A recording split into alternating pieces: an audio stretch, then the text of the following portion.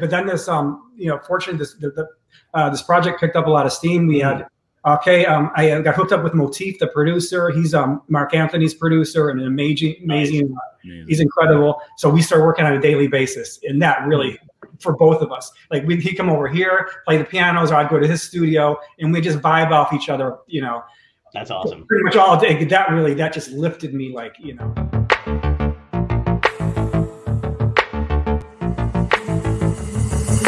Topia tonight.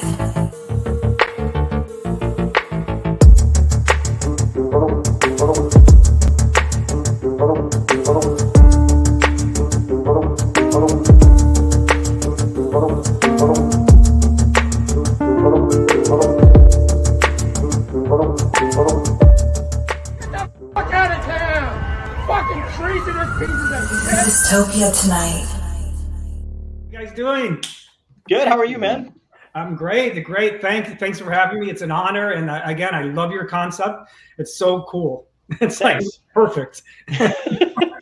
Thanks, man. I appreciate it. Yeah, it was just one of those things to keep us both sane during this whole thing, and hopefully kind of give everybody else a little bit of a break too. So it's been fun.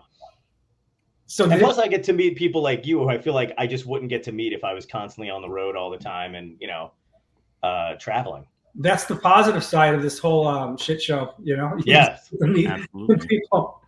Yeah, you've been you said you've been doing these for what, like 18 months, basically just doing the Zoom stuff and whatever. Starting in late February, early March. When shit hit the fan, and I guess where you guys are in the East Coast. Yeah.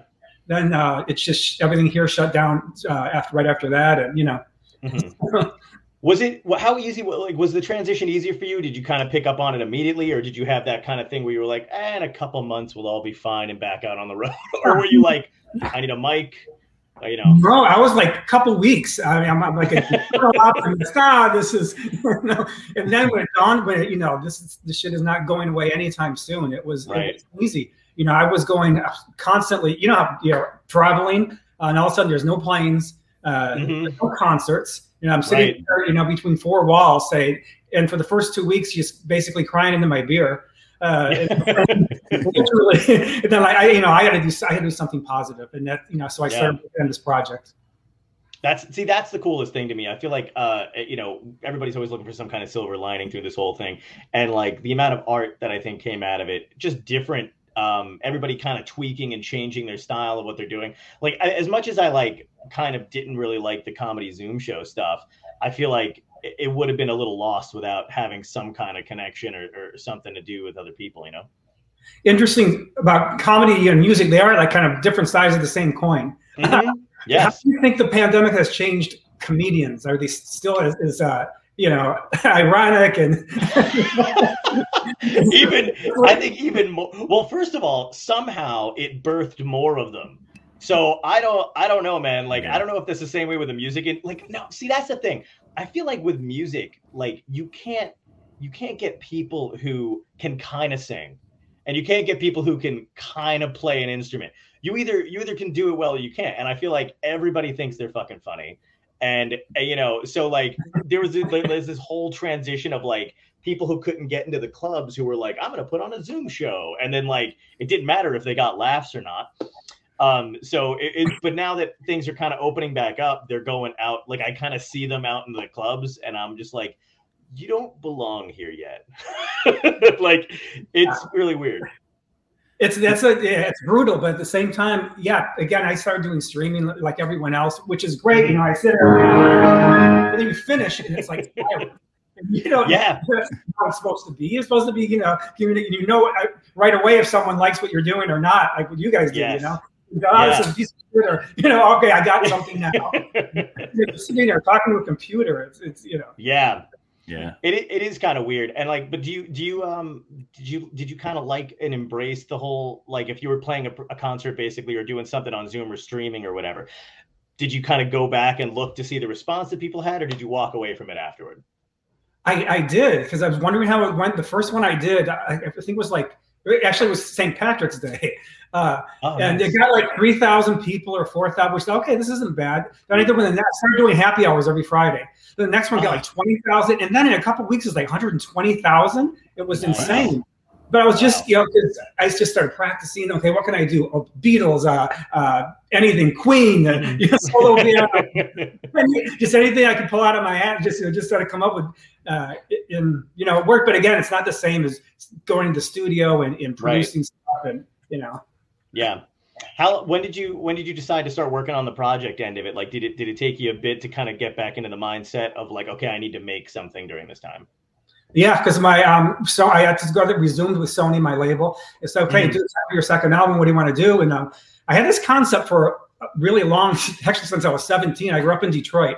But you know, I started playing professionally at 17 in bars and clubs, and you know, with my band. It was the house and some social hall, and a lot of times if they couldn't afford the whole band, the agent would say, "Okay, we'll send Arthur and his piano and the female vocalist." Like Arthur, you know, whatever parties, but I did it hundreds of times, and it's a format that I love. So I always had in the back of my mind. But then the pandemic hit, and I was thinking, okay, now is the perfect time. You know, no one's traveling, everyone's home. Let's just call some of my best friends. There's women on the album, and they all said yes immediately. One was in Colombia, Goy was in Colombia, Connie was in Puerto Rico, and Natalie was in Spain. It was insane, but they all came to Miami, and we went to the studio live, and we went to the Faena Hotel, which was shut down. They just let us use it, basically. Oh, wow. And we filmed the HBO special there. So that's incredible that they let you do that. That's really cool. Yeah, it was John and Tom. It was the weirdest feeling. Like we walk in, and it's this beautiful, beautiful hotel, and they have a great theater, like about 300 people. They took all the furniture out, and we just basically made it into a giant sound stage. Wow. And then when people come in, there's like 40 people working on the set, and I'll never forget. Connie comes in with a mask and a shield. This is in October when it was like raging, like it is. Right. I mean, I had 2 masks on, and we were both looking at each other, like with a look in our eyes, like, what the fuck are we doing? This is not right.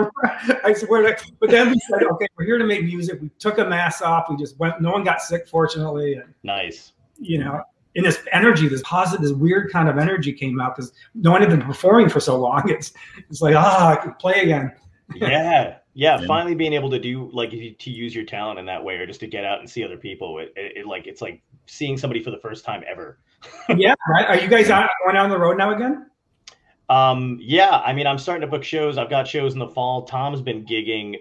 I have been gigging a lot for some reason, but it's crazy because you get like that panic of exactly that, where you're like, I don't know if I should be doing this yet. Exactly. Right? But the energy's there, and you need, I think we all need energy to really perform right. So you feed back and forth off of that vibe so much. You've got to have that energy. And we finished one song, and it's only 40 people, but this is October. So let's see, I stopped playing. My last concert was like in February, so like 8-9 months. And we finished, and just like the crew starts clapping. Euphoria! Yeah. My first show back was in New York, and it was one of those things where I was like, I get down to you go into the basement of these clubs or whatever, and I walk downstairs, and I see the audience, and people, I think only one person had a mask on, and everybody else had their mask off. And I went in with my mask on. I was fully vaccinated at this point. I didn't want to go out until I was. And, everybody was kind of doing their thing or whatever. And then finally, actually taking off that mask was a bit of panic, but then also just hitting the stage, you forget about it. As soon as you get the people laughing and the response from the audience, you just forget all that shit. And then when I got off, it was immediate panic again. I was like, oh, this feels right. Yeah. How has it been in Miami? I mean, are you guys holding up okay in Miami? Yeah, according to many people in Miami, there is no pandemic, and there never was.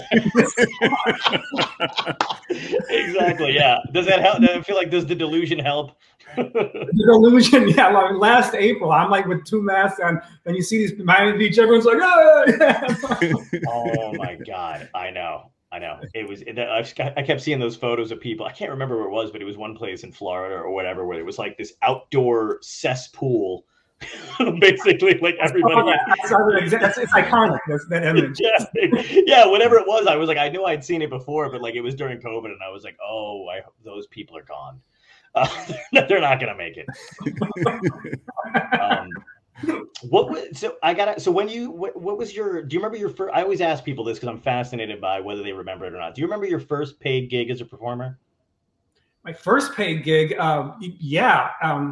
I have 6 brothers and sisters. I have a big Irish family. I have 8 uncles on my dad's side. Every Sunday they'd come over and they'd have some drinks and, hey, Arthur, play piano. I was like 12, you know. And so my uncle came up because I do it every Sunday. I love to play in front of people anyway. Mm-hmm. He's like, gave me $2 and said, look, you'll never forget this. Your first paid gig. Wow. And I never forgot. That was so nice. I can make money doing this. That's fantastic. That's the first time we ever had somebody who had a family member pay them. Everyone's like, I was in this shithole and I had to fight the guy for money. Yeah, immediately. That's got to set you up for like some kind of a disappointment at the end. Like, this is that easy? And you go. But then I'm sure too, then you forget your first real gig. You know, it's like, wow, this is amazing. Like, we were the house band at this social hall for like, you know, weddings and stuff like that. I'm like, okay, I was 17. You get to eat cake. I can have some rum and cokes, and no one will say anything. Money. Like, this is great. Oh, that's great. What was your like? Because you're doing, like you said, like you've been doing like Latin music. What was kind of like? Was it always that way, or did you just kind of fall in love with it over time? Like, what did you start out playing? No, I fell in love with the piano when I was 6, and I always had this passion for it. My parents are Irish immigrants, and like I said, I have 6 brothers and sisters. I'm like, you know, I really want to play piano and do this. And my dad's like, you know, I don't see it. We all work here. You got to work. You know, what do you do? I don't see it. That's so great. Yeah, in Spanish is even when I do interviews in Spanish, no lo veo. I mean, it's like. So it's like, well, let's do something. You know, I know you're working hard. Audition places. You know, if you get into a really good school like in New York where the best are, then maybe we'll talk. So I worked my ass off, and I actually got into Manhattan School of Music, which, as you know, is in Morningside Heights. And yes, I was living there. My parents didn't realize was that the neighborhood to this day, especially back in the late 80s, early 90s, it's Dominican, Colombian, Boricua, Puerto Rican, and it was impossible for me not to hear, you know, all that music. You know, Detroit, I was playing Motown gigs with all the Berry Gordy moved to LA, but all the older guys stayed behind. And so these guys were much older than me, but I learned so much hanging out with them and how to improvise, think on my feet, play, okay, change ups all the time. So then I got to New York and I heard the Latin music, and I was like, yeah, man, this is just like a kind of a natural extension of what I was doing. So wow, that's incredible, man. Do you have anybody that was like that you were trying to model yourself after in the very early beginning, like somebody that you admired? Well, all the best Latin bands that were coming to New York, like Grupo Nietzsche from Colombia, Gran Combo de Puerto Rico, they were all there. I would just hang out and listen and absorb. But I was studying classical music because my parents said, look, you need your classical background. But then my mom started calling me Dr. Jekyll and Mr. Hyde because during the day I'd be like,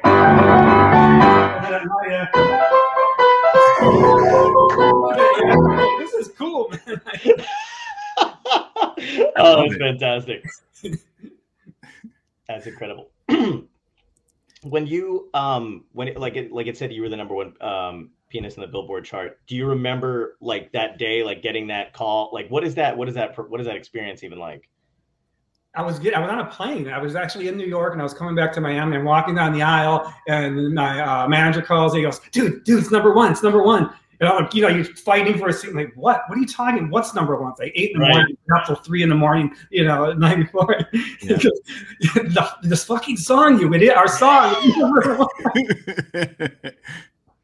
I'm like, oh, dude, oh my god, that's got to be fucking surreal, man.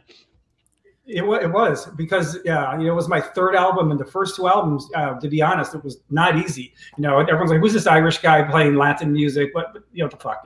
Right. To get accepted, and I just kept plugging away, working. It's like, you know, playing comedy, you just do it and do it. And people, okay, this guy's really good, whatever. And then I did a collab with Tito Nieves from Puerto Rico. That was the song, and it just took off, and then it hit #1. So that changed a lot of stuff.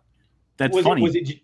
Go ahead. Oh, I'm sorry. I was going to say that's funny because you went from being who is this Irish guy doing Latin music to the Irish guy that does Latin music. Yeah. Like you turn into the standard as opposed to being like, who is this? That's interesting. Yeah. Well, I left New York and I moved. That's exactly what happened. So I moved to LA, and, you know, I had my gig, my concept and everything, and playing gigs constantly all the time, but locally, and no record labels would, you know, I was the Saudi guy playing Latin music. I'm like, fuck it, I got to go to Miami. That's the heart of everything. And then within 1 year, I got signed by a label in LA, because all of a sudden I was like, just what you said. Yeah. You know? So crazy. Was there a lot of pushback breaking into the scene? Pushback, yeah. You know, I didn't get any like death threats or phone calls like that. But I did. I'll never forget. I went to to Miami. I was so excited. I had my first contract. I had to fly back to LA. I go in, and Fono Visa is this Latin. It couldn't be a more Latin label. You walk in, it's this huge. You know, no one speaks a word of English, and I go in really excited, and I see like the person at the front desk, she's taking, and your name, she's looking at me like, oh, this must be the new accountant. This is like, no, I'm Arthur. No, come on in. So that's great. It's not easy though, you know.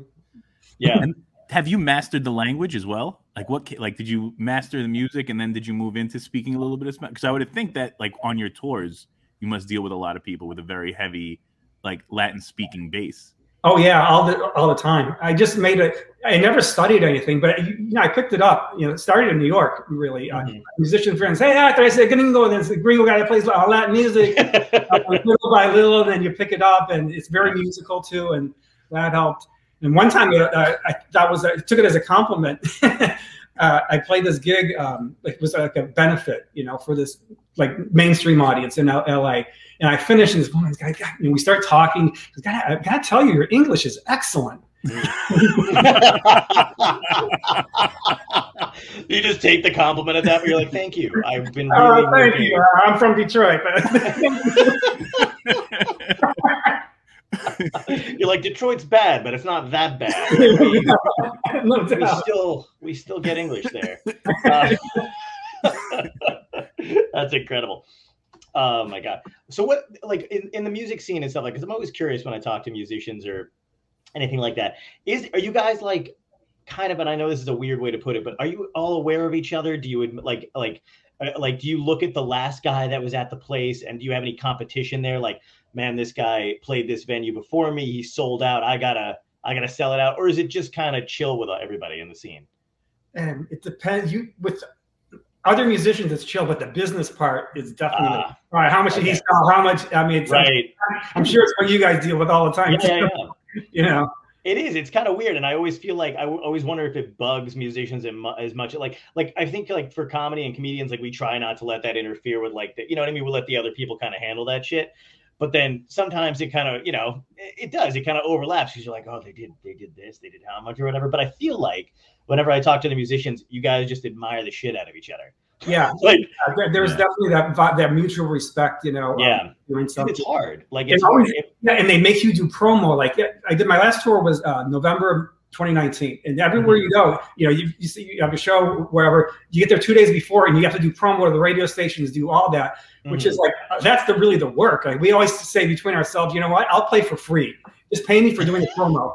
Yeah, exactly. Yeah, the promo stuff is always really difficult. When you were like, you know, during the whole pandemic or whatever, was there ever a point where you got like, you know, just kind of down about, like, I know you were doing your Zoom shows and stuff like that too, but like, was there ever just a moment where you just didn't want to do it? Because I know for me, like even sometimes where I was like, it was going on so long, you were just like, what is the point? You know, am I even affecting anything? What's the point? Did you ever get down about it? Yes, I had the exact same experience. Right. I started doing it on St. Patrick's Day, and then right around the middle of June, I'm like, you know, what is this? It was the happy hour. So, okay, happy hour. Yeah, I can go for a happy hour right now. Yeah. But just, you're like playing into a computer. It's like, come on. Yeah. This is, you know, there's like. Yeah. You're like, is this performing? Yeah. Did you have any kind of, like, what did you do to get yourself out of it? Or did you just keep playing? Like, was it just about, you know, I tapered them off completely, but then this, you know, fortunately, this project picked up a lot of steam. We had, I got hooked up with Motif, the producer. He's Mark Anthony's producer, and an amazing. He's incredible. So we started working on a daily basis, and that really, for both of us, like he'd come over here, play the pianos, or I'd go to his studio, and we just vibe off each other. You know, that's awesome. Pretty much all day. That just lifted me. Like, you know, what was the point? You know, yeah. Yeah. What was the point in your career where you thought like, holy shit, this is happening and it's real? Like, was it opening for somebody huge or working with somebody, or was it like maybe like your first sold out? Like, what was the point where you were like, oh my God, this is actually real? I did. They have these giant Latin radio shows where they invite several artists. And I got a call for a week. Okay, there's SBS is the name. You know, they're all over the country. We got this big show. It's in New York. Where is it? Madison Square Garden. Like, and they wanted me to do. So I did that, and that was like, I walked in. You were backstage, and then you have your own dressing room, and you hear the like it's the deafening noise when you're about to go on. Right. Hit your pants a little bit for the first time because you've never been to Madison Square Garden. but it was great, and you start breathing, and Yeah. Did you ever suffer from any kind of stage fright or anything like that, or was it just you had the performer's like skill in you all along? No, I always get a little bit nervous, but that I like to. I think I'd get more nervous if I didn't get nervous. To be like, oh, what's going on? How about you guys? Do you get that like edge before you? No, I completely agree, and I'm always curious because I always feel like one, I feel like when people tell me they don't get nervous before they go on, I'm like, you're totally full of shit or you suck. Yeah. One of those two. But yeah, I get that. I get that thing. Like literally I'll be standing next to the stage and my brain is just going, you can run if you want. I can see the exit out of my periph and I'm like, it's right there. You don't need to do this. and then you just go and do it. Yeah, there's always that moment of like 30 seconds of sheer panic. And then, when the lights come on, you're like, hey, it's fight or flight. And you wind up fighting. Yeah, exactly. Then something kicks in, Yeah. I feel like it's very, like, for me, it's the prequel is nothing but anxious and panic and stress. But the minute it starts, I'm at home and it's perfect. Yeah. And there's nothing that could go wrong because you know how it is. Live performance, nothing goes wrong because they don't know what's supposed to happen next. Right. So it's always going to go right in my head. Then when it's over, it feels like I just had sex. And it's just like, like you're basking in that crazy glory of the accolades and such a sense of relief. So it's crazy. That is it.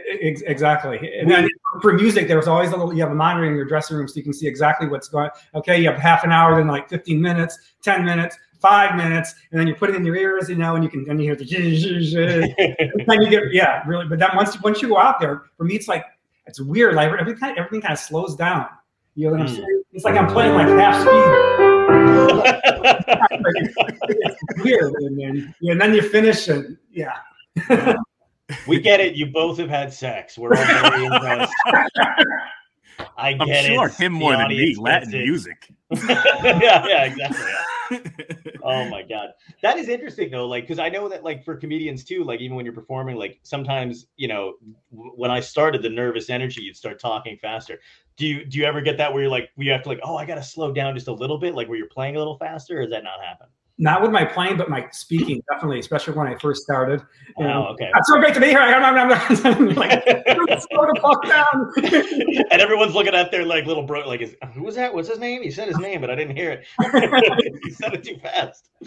Yeah, I get the same way about flying. I don't know if you're like, but I like to this day, and I've flown. God, I've been on planes since I was like 6 months old. Like, and now for traveling, you're on the plane all the time too. But like, taking off is the worst experience for me every fucking time. But once I'm like sitting in the air, I don't care how high we are. I don't care whatever the fuck, turbulent, whatever, nothing bothers me. But it's just that initial takeoff for me is always like white knuckling the seats, and everyone's like, "Are you all right?" I'm like, "No."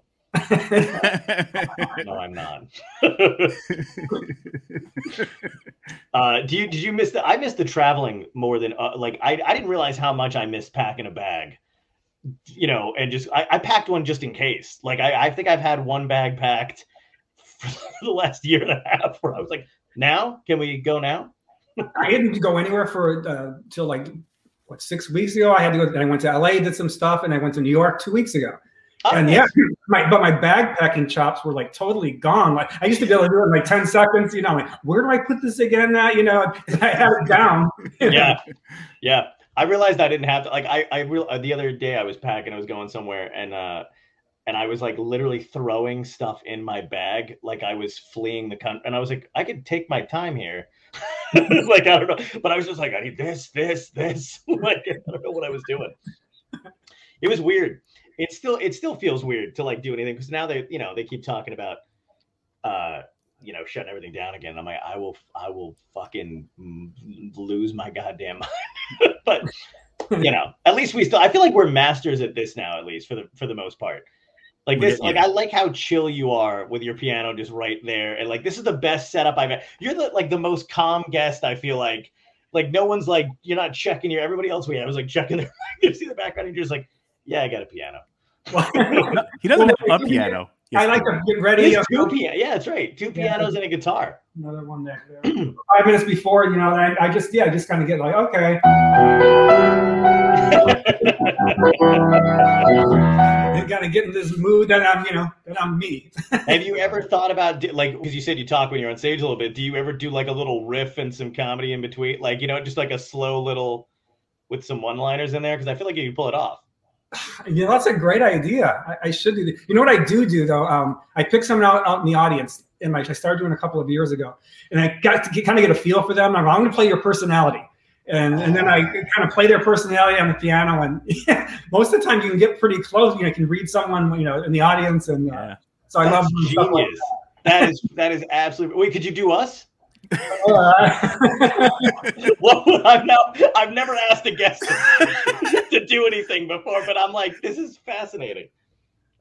Just think about it, but you could do it later. Don't put him on the spot. Yeah. Let him digest your personality. I got some ideas. All right. All right, so John would be like, he's got like obviously like a kind of a wacky side. It's really fun.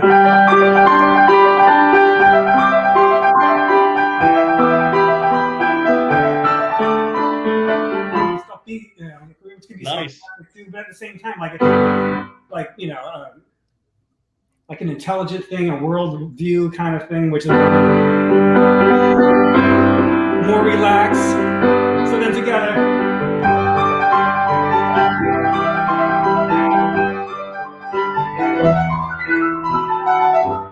So, I don't know. That is incredible that you just come up. I love that you can improvise like that on the spot. I don't think I've ever seen anybody just randomly do. That's a great thing to do for the audience, because I like when something brings in a uniqueness to each show.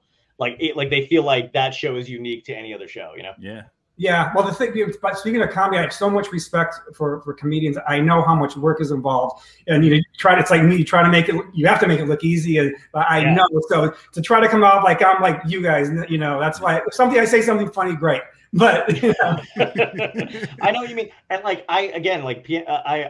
have a keyboard, which is just, it's so sad because it's still got all the stickers on it. Like I'm not good at I can memorize stuff, and I've got songs that I remember from back in the day or whatever, but I'm not. I wish I was good at playing the piano. It's I think it's one of the coolest things to play.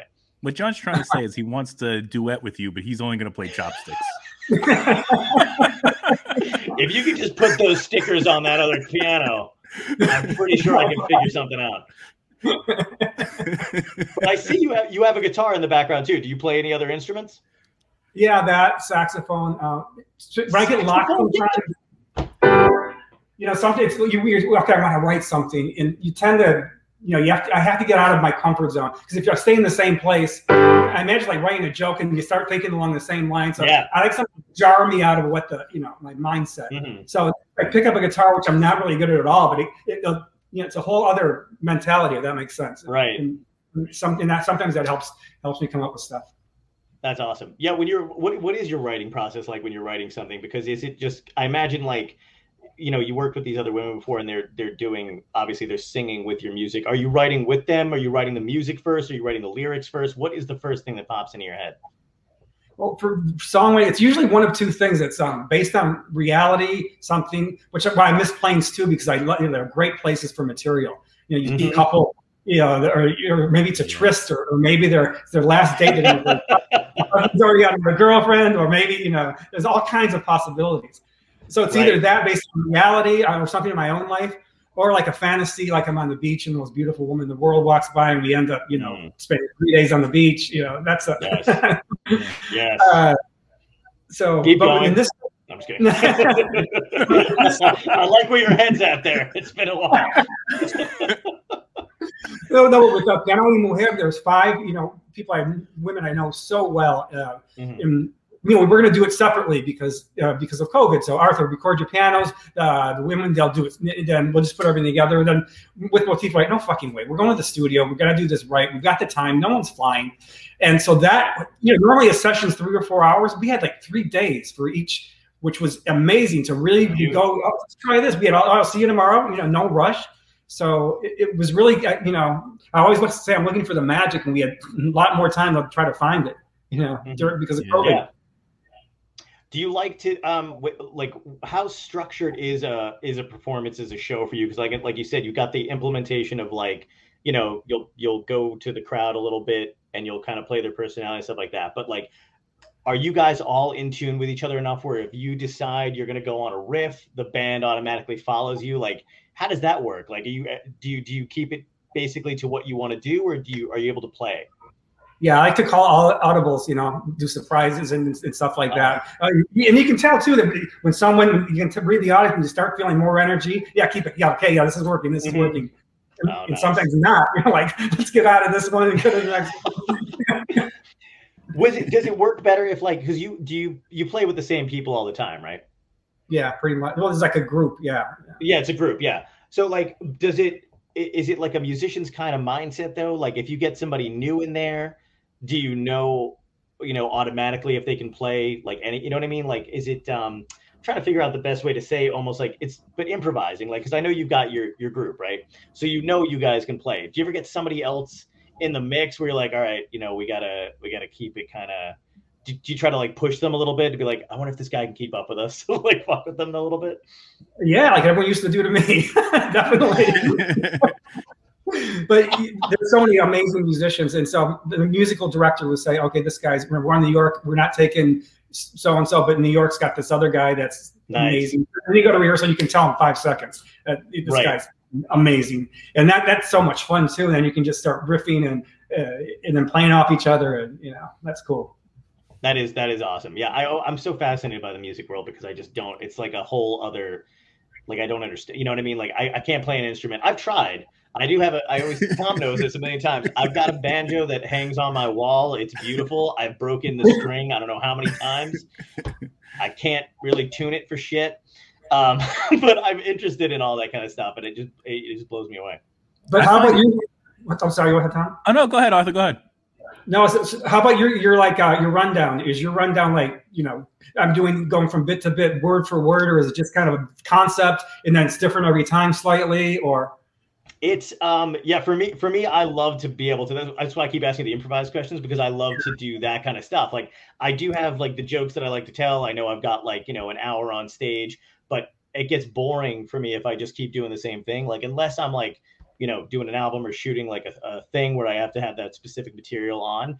I love playing with the audience. I love trying out new material and mixing up my stuff. And I also love watching the comics that are on before me, because if something hits the audience in a certain way, I'm like, oh, I've got some new stuff I want to try out, and that kind of mixes well with that. So I love playing all the time. Like that's the best thing about being on the road to me, because I don't feel like, first of all, comedy clubs don't make you famous anymore, so it's not like I'm ever risking anything.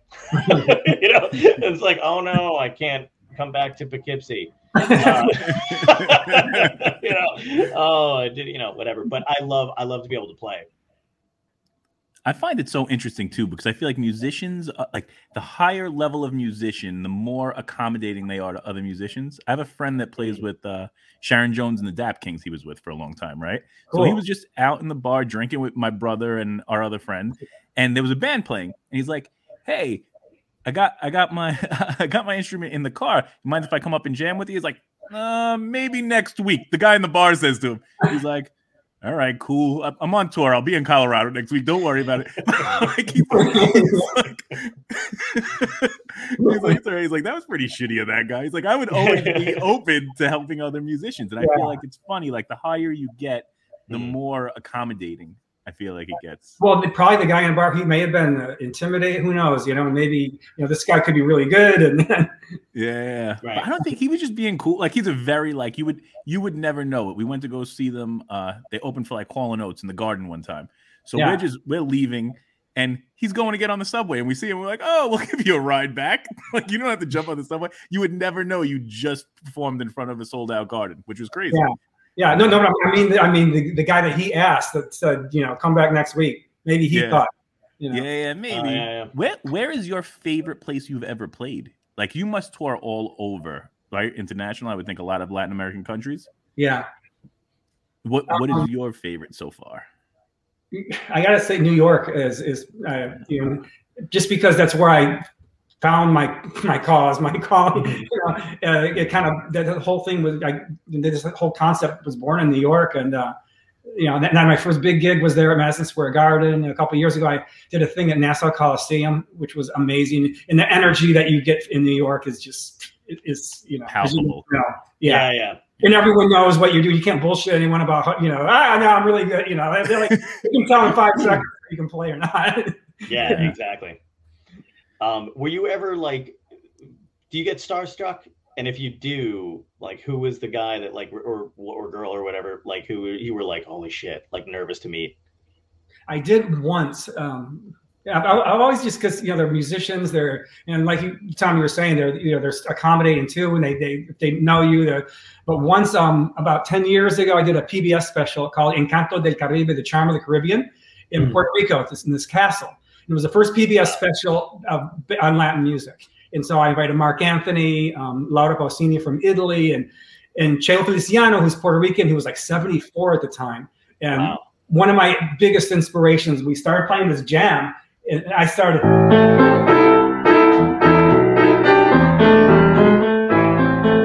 And I'm doing that, and I invited Bernie Williams too. He comes out with his guitar, so I'm jamming with Bernie. And all of a sudden, Cheo comes out, and he puts his arm on the piano like this. The crowd goes crazy. I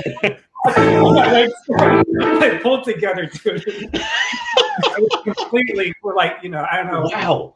Starstruck. The guy was, was one of my. He's a living legend. And yeah. I got nerve-wracked because he did it to you while you were playing. Like, I was thinking like, oh, you met somebody backstage or you're about to go on. Somebody actually that you were like starstruck by while you're playing is. He grabs the mic because he was like one of the first way back, like doing kind of improvising rap in Spanish and English, mixing it. He puts his arm on my shoulder and he takes the mic and I'm like. Just a complete out-of-body experience. Like, I'm like watching yourself. Come on, get your shit together, man. Come on, just play. Oh my God, incredible. I'd love to talk about. So, could you tell me a little bit about the women that are on this, the HBO Max thing? Because you said you were very close with them. How did you guys meet? How did you decide to pick them? And can you tell me a little bit about them? Well, I love doing collabs. But I really truly believe in chemistry. It's like when you meet someone, there's chemistry, and sometimes they're not. I have a really hard time working with someone if I don't feel comfortable in a chemistry with them. And with these, all 5 of them, the minute we met, there was this amazing chemistry. Connie Garcia, she's from Puerto Rico. She's won Grammys, Anglo Grammys, Latin Grammys. We met like 4 years ago at a dinner, and we just kind of started talking about music. It turns out she plays the cello too. It was her first instrument. Oh my God! She's got all kinds of stories, but she sings her ass off. She's just so amazing. Natalia Menes, I've known she's from Spain, and I invited her to the PBS special with Mark Anthony too, and we became great friends there. And Gojo is from Colombia. Eveluna Montaner, and Nelas from New York. He's Venezuelan. So the project got green lighted with Sony. And I didn't really think that, we have these ideas, let's do something strategic. I'm like, I'm going to call my friends and see it first. People, and all 5 of them, like, Arthur, what are you doing? How's the family? No, I'm here. Like, me too. Let's do something. What do you want? And they all said, like, yeah, let's do it. They flew up, and that really helped. Incredible. Yeah. So when I got sick of doing the streamings, like you were saying, that came up. I started working with Motif, and then we started, vibing with these with the women, and that, like, their energy just started, building and building. Yeah, there's nothing better when working with friends, especially during a crisis. It's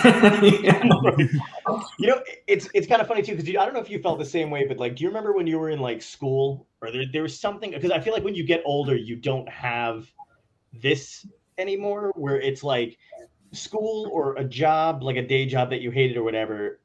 You made friends in those situations because you all felt like you didn't want to be there, but you had to make the best of it. Like there's nothing better than a group of people in a small room who don't want to be there. Like not that, like, you know what I mean? Like, but that's how you make those connections and those friendships and stuff. And I feel like that's kind of what COVID was for a lot of people who got to collab. Like I got to talk to comedians that I never get to see because we're always on different, you know, in different states, in different parts of the country or whatever. And we're all basically headliners. So we never get to work together. But then for this kind of thing, COVID was this compact, it just made the world smaller. Yeah. It's kind of like this, you know, extended traffic school. You know, yeah. That's the best analogy that I've heard. Extended traffic school. This fucking sucks, but let's make the best time. Yeah. You find out all your friends are there too. Like you're exactly. You got pulled over by COVID too. You're all in jail together. That's phenomenal. What's like, do you have like because I know, like you said, you've been traveling, you go all over the place. Do you have like any close calls? Because I feel like if you're going to other countries, there's got to be mishaps. There's got to be some shenanigans, some drunken nights, some you know, weird times. Let's do it, man. We're getting into this dystopia tonight, and we got give us your best. All right, one of my best is, without mentioning any names, of course, I get to where I was going, and the guy from the labels there, okay, we're going to have a great time. The show's tomorrow night. We got promo today, and tomorrow morning, really early at 7 a.m., we have this TV show. Mm-hmm. And so he calls me at 9. Okay, you know, all these people, they want to meet you. I'll be there. Let's meet in the lobby. We can go out. You know, there's these beautiful women. And I said, no, dude, I got to get up. We have 6 in the morning. This TV, you know, it's a news show at 7 a.m. the day. Oh, yeah, dude. And so I went to bed like a good boy. I get out of the shower. Hamilton's not there in the lobby. And then it's like 6:30, and I'm calling. I knock on his room. Hello. I swear. And so someone else took me into the thing, and then he shows up. Like this guy shows up like about 45 minutes later, and everyone, the crew, like it's obvious. You know, the guy's been like up all night. And we all just started laughing. Like, oh my god, that's incredible. I love that you left out now. You're like, without giving any names. I don't want to, like, that's. We've had a couple instances where people have like called back and been like, "Can you block out that whole section?"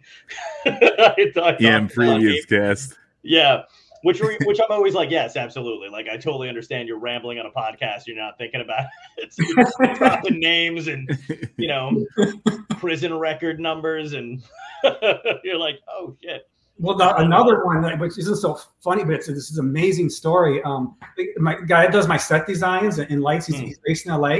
And you guys know Jenny Rivera? She's Mexican, huge, and yes, unfortunately, all right. He was with her in Mexico. They finished the show, gets back to the hotel. They have a private plane ready to go. He's trying to take a shower because he was all sweaty. He gets out of the shower and they fucking left without me. He was like really pissed off. Puts his phone down. Now he's got to fly commercially the next day. Gets up the next morning, finds out what happened. And I mean, to this day, he's like, you talk to him, how's your family? And he's like so grateful to be anywhere. Wow. That's crazy, man. Isn't that insane? Because of a shower. It's like, yeah, exactly. You missed that. There's like a couple stories I know from people who've told me stuff kind of similar, like about like family members who had just missed a flight, like stuff like that happened. And I'm like, that's got to be for a reason. Like, it's insane. You know what I mean? Like, it's just wild.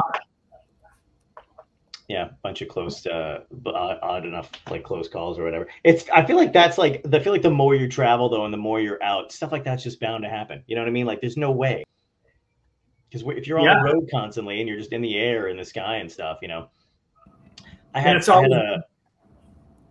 not, like I said, I'm not a great, you know, I'm a decent flyer, but you know, I'm not like one of those dudes like running up and down the aisle when a turbulence. But of course, I can't sleep on planes ever. Like, it's just not my thing, right? I feel like if I fall asleep, the pilot's gonna fall. You know, I don't know what it is, but it's just not. It's a bad thing. So I'm like, I gotta stay vigilant.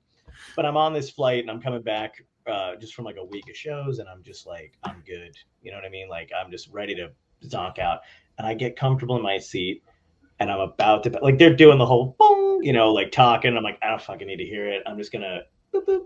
So I lean back, I go to sleep, and we drop 100 feet because and like the dude next to me falls out of the seat. You know, you see glasses going up in the air. I swear to God, I will never shut my fucking eyes on again.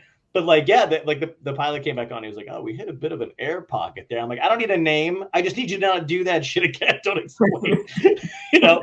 But yeah, apparently you can hit these like, you know, I don't know. I guess it's called an air pocket where like you lose. You have to drop down quickly or lose, you know, whatever.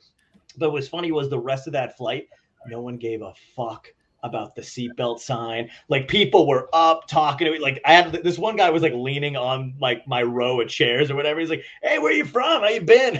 No one cared.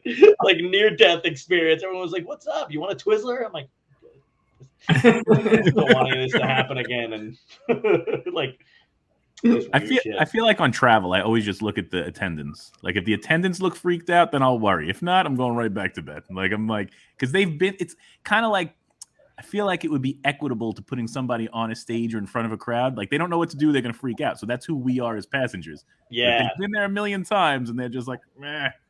And they keep moving. Do you ever get the feeling that you're sitting there watching the interaction between them and the passengers? It's like, okay, you hate us and we hate you. It's kind of that, and everyone's acting nice. Sometimes, not, but a lot of times, it's like you can feel this like weirdness. Oh yeah, you know. Yeah, it's weird. We had for whatever reason, I was on a flight and my side of the their face is more exactly. Somebody said their face is more. It's true. But we were on this one flight or whatever, and the back end of the plane that I was in, because I, you know, just in case anybody wants to know, I fly coach. I'm like, I was on the last leg of that flight. They actually built a compartment. That's how poor I am. And they were like, "You're not going to be in the plane, but you're going to be adjacent." You're in a cage with dogs. Yeah. It's like they fit a cage outside the window, and I'm just hanging out. But you know, all the electrical shit, like was like our movie screens weren't working. You know, like the lighting wasn't working in the back or whatever. And this woman behind me was just bitching and just, you know, beating up the stewardess, whatever. And she was like, "This is the worst thing that could possibly happen right now." And I was like, "Oh, we are 30,000 feet in the air, ma'am." I'm like, "Oh, you have some perspective." And she was, like, I actually whipped around and said it. She was like, "Oh," I'm like, "Yeah, shut the fuck up." That's hilarious. Yeah, it's the worst thing that could possibly happen right now. I was like, "Ma'am, you need to reel that in." Sorry, your movie screen doesn't work, but everything else that needs to be working seems to be functioning properly. But doesn't it hurt when you're on a plane and you're walking in past first class and there's a guy that has a stand-up base, has its own seat in first class, and and you're like, "All right, I'll keep going." Yeah, because that stand-up base couldn't have taken that seat where I was with the two 400-pound men on each side of me. There's a lot of shit I do, like just to kind of get one. Like I won't pay attention to the boarding numbers. Like I board when I want to fucking board. Like I'm like I want my bag in the over. And the funny thing is that it's such an awkward situation that no one ever says anything. So like they'll look at me and be like, "There's no fucking way he's in row 1." You know what I mean? Like because I look like how the, you know, dude who gave Jenny AIDS in Forrest Gump. So like there's that whole you know, look thing. Right? And then, but I want to get my seat in the things, and then they'll scan the ticket, and obviously they can see whatever. But they're just like, "Fucking let him on." And then I'm sitting all the way in the coach by myself because no one's boarded yet. It's great. Well, sometimes they enjoy it though. Like, you know, they call group 1, group 2. Then someone comes up, "Sir, we haven't called group 14 yet." Just to embarrass the shit out of the Exactly. Someone in group that's I thought that was 1 or 4. Like I got my option. It's fine. It's fine. No, I get it. I'll wait in the back. Still the game. Yeah, I've well, like what? So I feel like like actors and comedians get to do this kind of shit.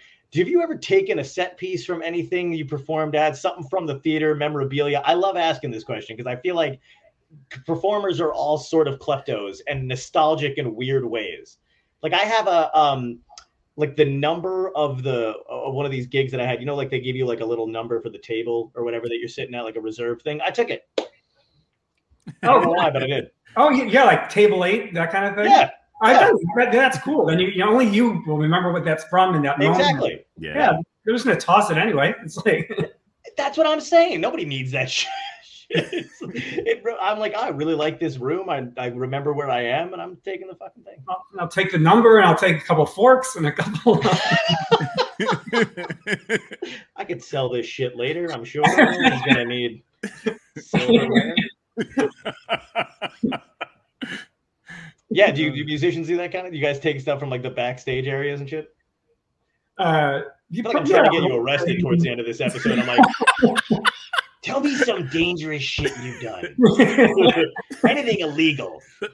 Well, what used to be really cool, back when there were hard copy of CDs, and between, speaking of the brethren musicians and other artists, you could sign it for your brother. This is for you. Thanks so much. Nice. And that meant so much. A shelf full of them, of just close friends that, words from the heart. And now you can't do that anymore. It's just, they sent you a link. Here's the link, dude. Check it out. That's not the same warmth. Yeah. Yeah. I miss those kind of touches for stuff like that too. I don't know. I was talking to somebody the other day just about like, it's probably a guest.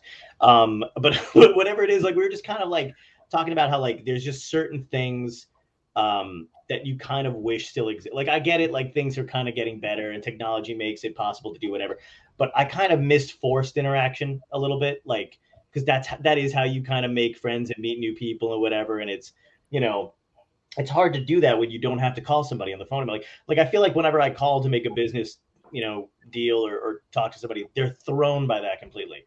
They're like, you didn't email or text. And I'm like, no, I kind of want to just fucking talk. Like, see if we can hash this out. And then at the end of the conversation, they're still like, okay, but email me though. Everything we just said, verbatim. It's funny you say that. I was with we're planning with one of my agents from Loud and Live. He does all the production stuff like that, and he does a bunch of tours with everyone. And they're working. They're doing mine, and they're doing Julio Iglesias. He says Julio picks up the phone to this day, and he said Thursday last week, Edgar, it's Julio. ¿Cómo estás? How are you doing? And then Edgar was like, it's the voice of God. It's not an email from the secretary or someone like that. It was Julio on a phone talking to, just like you were saying. Yeah. Yeah. It's so weird. I did, I called, do you know who Elliot Gould is? Yeah, of course. Okay. All right. Everybody, I know it's one of those things. So I'm pretty... Either whatever it is in your brain that's supposed to stop you from doing shit like that is burnt out in mine, because I just don't like we were trying to get where we got him to come where he's going to be coming on the show or whatever. But my manager was like, listen, I think I got Elliot Gould's number. If you want to give it a shot, like go. And I was like, yeah, sure. No problem. It was like 2 p.m. on a Tuesday. Why not? And like, I called him and he picked up his own phone, and it blew me the fuck away. And it was kind of funny because by the end of the conversation, he was like, yeah, you got lucky because I usually don't answer this thing. That's amazing. So what'd you say? He obviously knows who you are and all that. So you said, I am John, Yeah. He was really cool on the phone, and he started like, it's kind of funny because I feel like he did appreciate the phone call as opposed to like somebody getting in touch with somebody else who got into, and then an email or whatever, because he started asking me about my background because he's from Brooklyn too. Yeah. And born in Brooklyn or whatever. So he was like, well, what part of Brooklyn and where, and what was your family like? And where'd you grow up? So it was a bizarre conversation because he didn't give a shit about what we did on the show. He was like, I'll do your show, but who are you? Which I thought was a really like a refreshing kind of personal take. Super. That's very cool. That's a beautiful thing. I feel like that's the key to all. I feel like all of us, no matter where we are at what station in life, just want to connect with other people, right? Yeah. And I feel like a lot of people that are the higher you go don't get the chance for a normal connection. It's usually somebody wants something from you as opposed to being just, how's your day? Everything's going all right? Good. Glad to hear. Like someone wants to talk to you. What do they want? Yeah. Right. This is gonna sound terrible, but one of my friends always jokes around because we had Ed Asner on the show, and it was just one of those things where he was just like, I was like, yeah, he was great, he was a lot of fun, and I talked to him on the phone. A few times leading up to it just to kind of get him familiar with who I was. He's 91 years old. And my friend was just like, yeah. And he's like, you're the grandkid that calls. He's like, yeah, you're now that person that calls to talk to when they won't. And I was like, that's an interesting take on it. But also now I feel bad. Like no one's calling them but me. That's so sad. You got to trade up, man. I don't have any. Oh, that's a bummer. I got to ask you because we're getting close to the hour, but I got to ask you this because we ask everybody this, and it's our signature thing on the show, and it's one of my favorite questions to ask. Is if you had the ability to go back in time and give your younger self a piece of advice, something only you know now that could help you either in your career or in life, what would it be? It would be what someone had told me once, but I never really paid it. Well, I did, but I didn't. It's like the word no doesn't exist. When someone says no, it's not right now. That's all it means. I finally learned that, but starting out, if someone said no, I'm like, oh, how could you not like this? I spent 6 months on this project.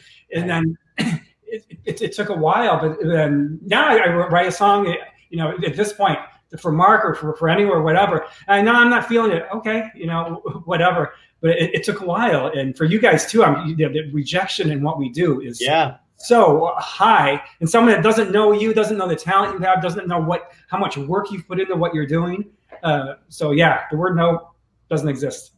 Wow, that's a great way to put it, man, because I know exactly what you mean, and I never really thought of it that way. But yeah, like you'll go to pitch something, and then they're like, absolutely not. And I remember feeling, that immediately like dejected by it or whatever. But the funny thing is that if you do go back 6 months later and go like, hey, I've got this thing, they're in a different mood, they're in a different headspace. Maybe they've heard of you or they've seen some stuff, and the whole thing fucking changes like that. The whole thing, yeah. The whole perception is completely different. Yeah, that's a great point, man.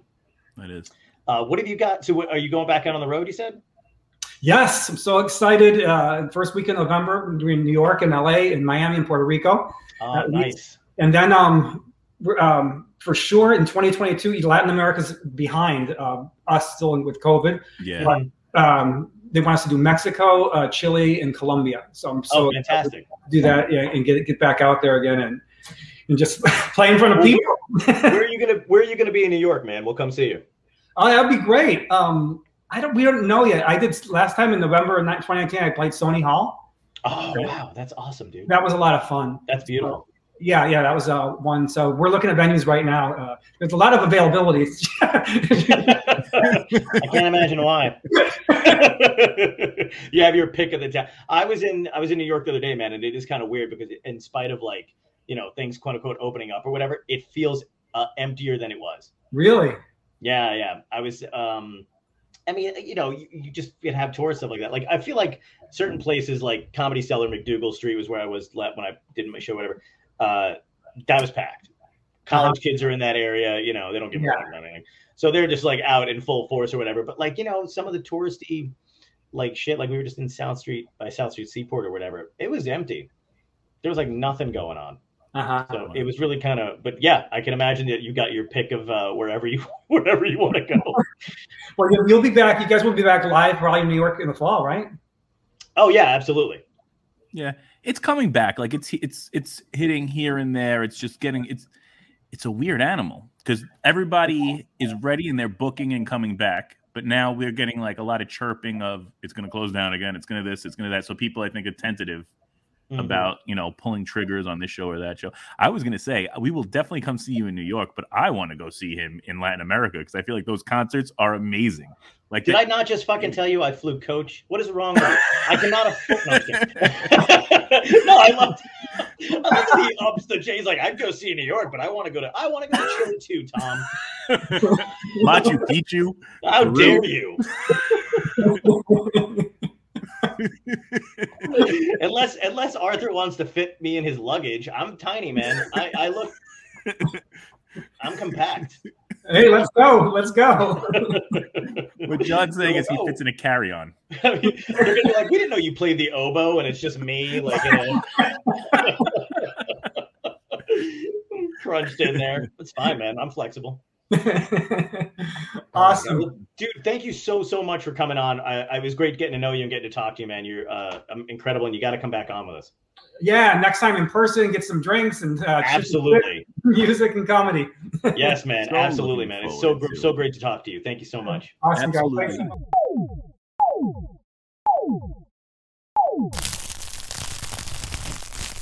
Dystopia Tonight.